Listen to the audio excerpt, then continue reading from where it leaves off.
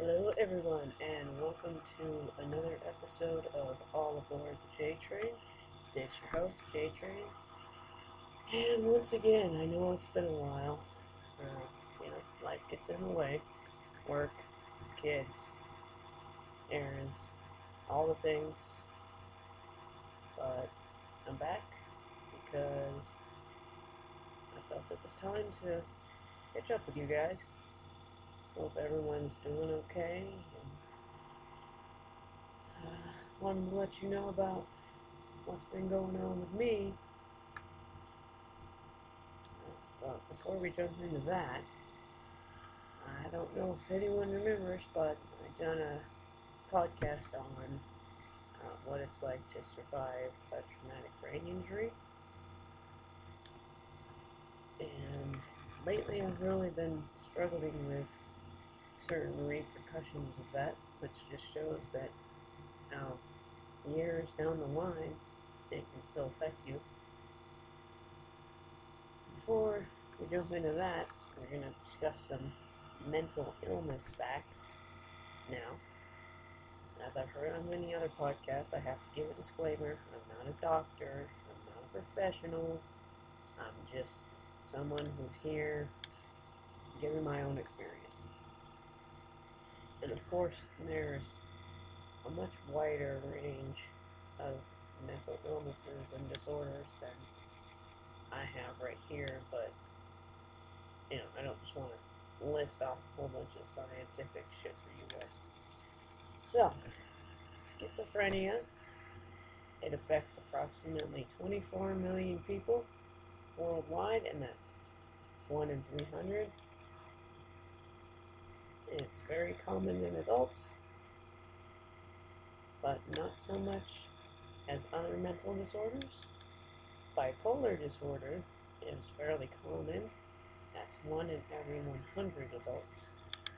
My brother, his wife, this is long before they were married, she has bipolar disorder, and she actually went batshit on my mom and broke some stuff in our house, threw a bottle of our dog's ear medication, and my mom got it in her eye. Luckily nothing was harmed, but that really scared my mom, scared me, wondering if there was going to be any lasting effects. Thankfully there wasn't, except, my brother didn't talk to us for a long time. But that's another story. Major depressive disorder affects approximately 17.3 million American adults. It's more prevalent in women than men, and 1.9 million children 3 to 17 have diagnosed depression. My mom also had depression for many, many years. I'm sure it really got kicked into high gear after my father passed away. She actually told me about this one incident where she claimed she was doing yoga and passed out because she hadn't eaten enough. And it wasn't until after my mom died that I found out it wasn't yoga. She'd actually become so depressed, she overdosed on a medication the doctor had prescribed her. This is while she was pregnant with me. So I kind of wonder if that's what's led to some of my problems. And it was my brother, who at the time was only about 4 years old. He came up to her and shook her awake, going, Mommy, are you alright? So that was actually kind of a scary thing to find out. Currently, more than 55 million people live with dementia worldwide, and there's nearly 10 million new cases every year. My husband's grandfather actually just passed away from, after a years-long dementia battle, and watching his decline was quite heartbreaking because he went from a strong, confident former company CEO to just a shell of a man who shuffled around like an infant and didn't remember even his wife. Just kind of looked at her like some woman who bossed him around. And I didn't see this man at the end of his days, but my husband did, and he said it was very sad and very humbling to see what had become of his grandpa.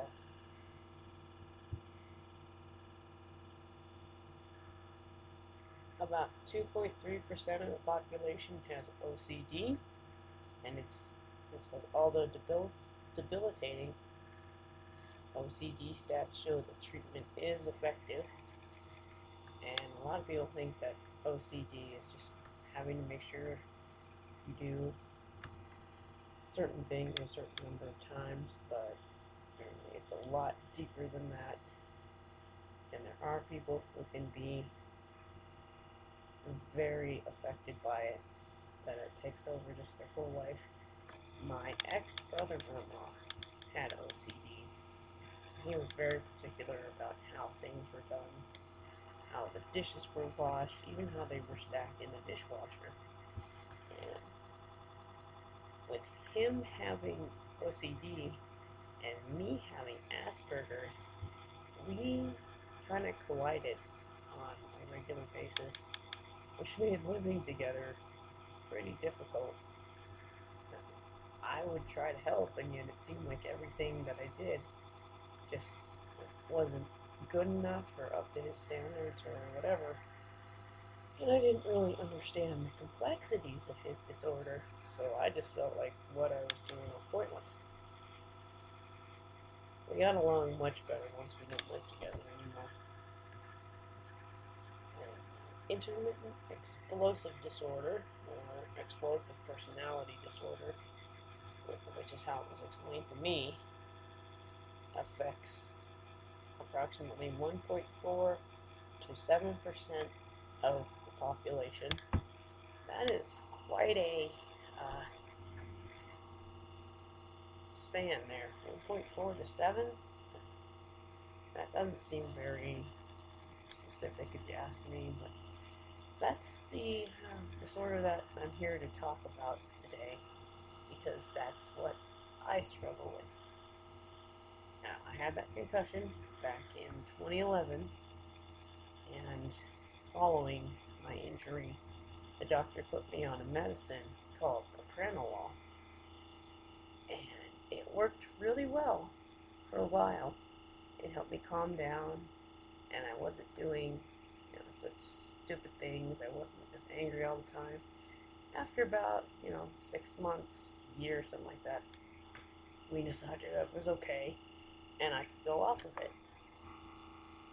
And for quite a while, we just kind of let my seizure meds, which are also a mood stabilizer, ride it out and let that control any sort of impulses or emotional distress that I may encounter.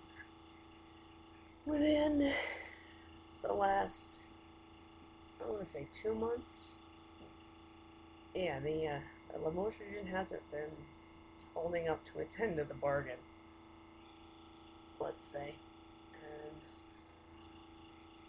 I have been irritable and shaky.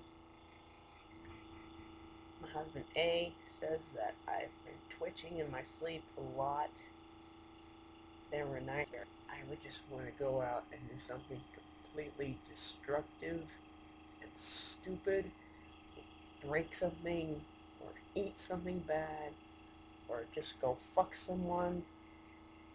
And on the nights that I worked, I was so thankful that they locked the doors to the store because then I couldn't go do those things. And on the nights that I was home, if I felt like that, it was easiest just to go to bed, because then I could just sleep it off and be better in the morning. But then it just seemed to be getting worse, and it was like all I could think about was doing something quote unquote bad. And I was angry, and it was almost impossible to have a conversation. I was shaking even during the daytime, and I don't really know what changed. It just seemed to come on all of a sudden. It kind of came to a head though one day when I took my daughter P to get a haircut. If I remember correctly, this was Christmas Eve, and she didn't really want to go. I honestly didn't want to make her, but my in-laws were kind of insistent, saying she needs to have a haircut so she looks good for Christmas. So we went down to a local hair salon, and right from the get-go, P was not having it. She didn't want to sit still. She kept moving her head. Even though I'd done my best to brush her hair before we left, she still had a couple of tangles. So the hairdresser lady was trying to work them out, and P was just mad. She got her hair trimmed to a degree, not as good as I would have liked it, because it's still kind of getting in her face, and she's gotten this habit of like chewing on it, which makes it gross, hard to deal with. But eventually P just started getting to the point where she was yelling and fighting, and she was saying no, no. So the hairdresser gave up, and I went to the counter and I paid, and then P knocked something off of the counter, some pens or something, and the hairdresser told us, "Get out of my shop." I was like, oh shit. So now I'm not even sure that we can go back to that place anymore. Anyway, P and I were walking home, and I was furious because she'd misbehaved so badly, and she'd made me look like a bad mom who doesn't know how to control her kid. And so eventually I pulled her to the side behind a building, and I was just so fed up, I smacked her across the face. I know it was wrong, because, but in the moment, my anger just took over, and I couldn't control myself. And so then, of course, P got really upset and was crying, and I didn't care. I just dragged her home, and I didn't really speak to her until we got in the door. I told her to go in her room and stay there. And it took me about 5 or 10 more minutes to finally come down from that. And then I realized, holy shit, I smacked my kid across the face. And I felt really bad. She doesn't have any sort of lasting mental effects from it, from what I can tell.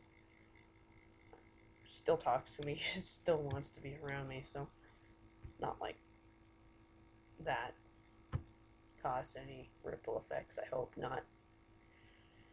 But I think that's when I finally realized something's just not right. And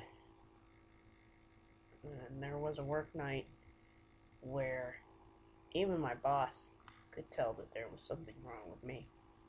And he asked what was up, and I said, the only way I know how to explain it is to say that my brain feels, quote unquote, sick. And I didn't like it, but I didn't know how to fix it. So I had an appointment with my GP shortly thereafter, and agreed back on. So I started to. It has been my husband could tell me the truth about that. I'm not getting so short-tempered with P. I mean, yeah, me out if it doesn't. But I haven't anything like I did after the hairdresser fiasco.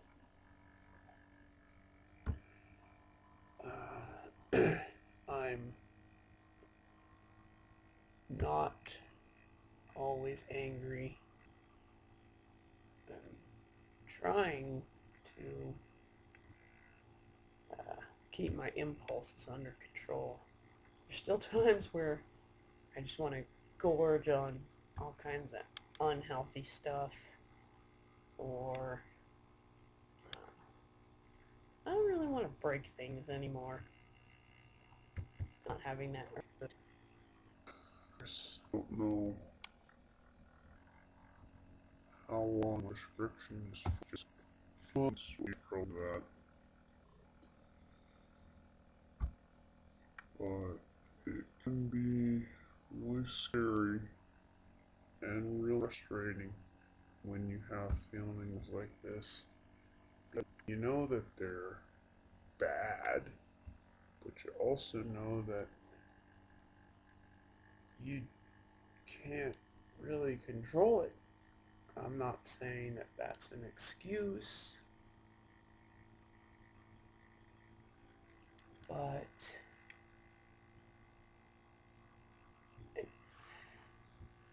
I don't know. It's there's just so many things about mental illness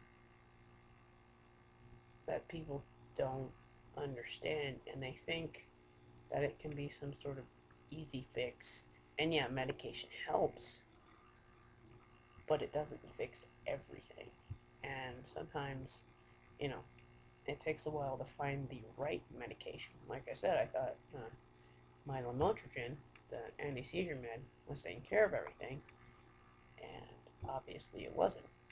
I don't know what happened in my brain that caused the explosive personality disorder to get bad again like it was.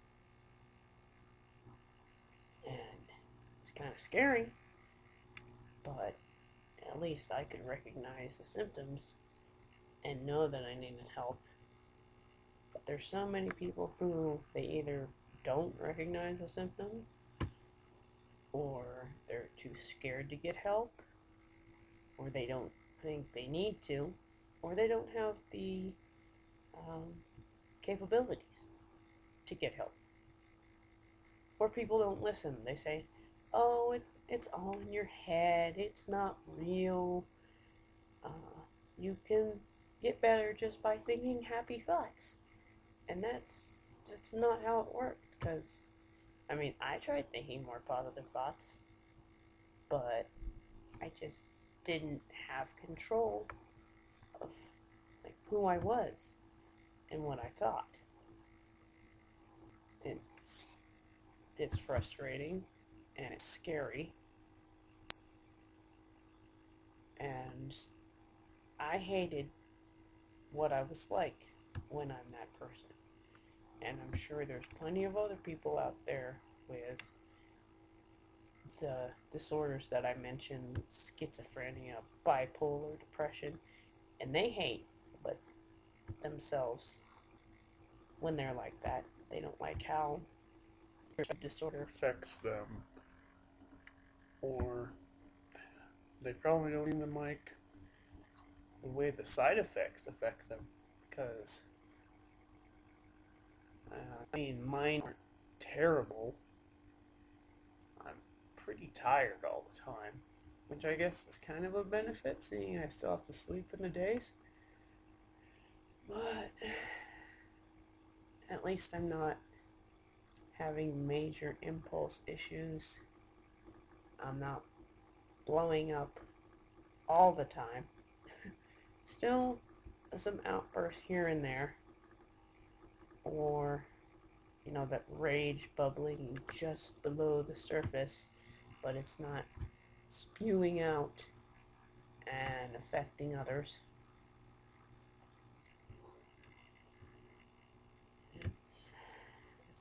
It's a scary thing. It's a hard thing. too many people go through it, and too many people go through it alone, and they really shouldn't have to. And people say, "Oh, reach out. You can talk to me. I'm here to help when you need it." But they just, if you're not dealing with it, you don't understand. And before anyone tries going and shoving therapy down my throat, I don't believe in psychiatry. I don't believe in psychotherapy. None of that. And the reason why? When I started having seizures at age 16 following my meningitis infection, doctors told me that they weren't quote unquote real seizures and I could stop anytime that I wanted to, that they were psychological. Then a few years down the line, I was told they were physiological, which, God's honest truth, to this day, I still don't know what the fuck that means. How is a seizure or a pseudo-seizure physiological? I can't comprehend that. So if anyone out there can explain it to me, I'd fucking love to understand. So once I was finally diagnosed with epilepsy at age 22, I was very relieved that there was a doctor who pulled his head out of his ass, listened to me, and figured out what was wrong. And I didn't have the explosive personality disorder at that time, so he didn't have to deal with it. By the time I was diagnosed with that, I'm pretty sure the other doctor had moved. And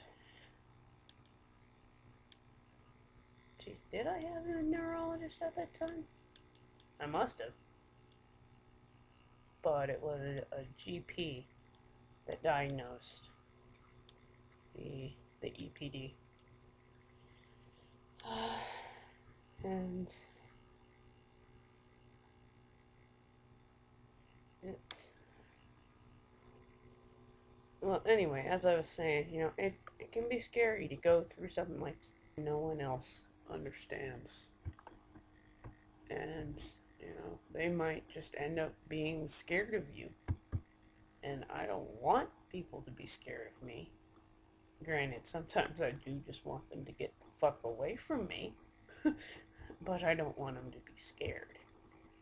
And I especially hate the thought of my daughter being scared of me, because children shouldn't be terrified of their parents. And when I react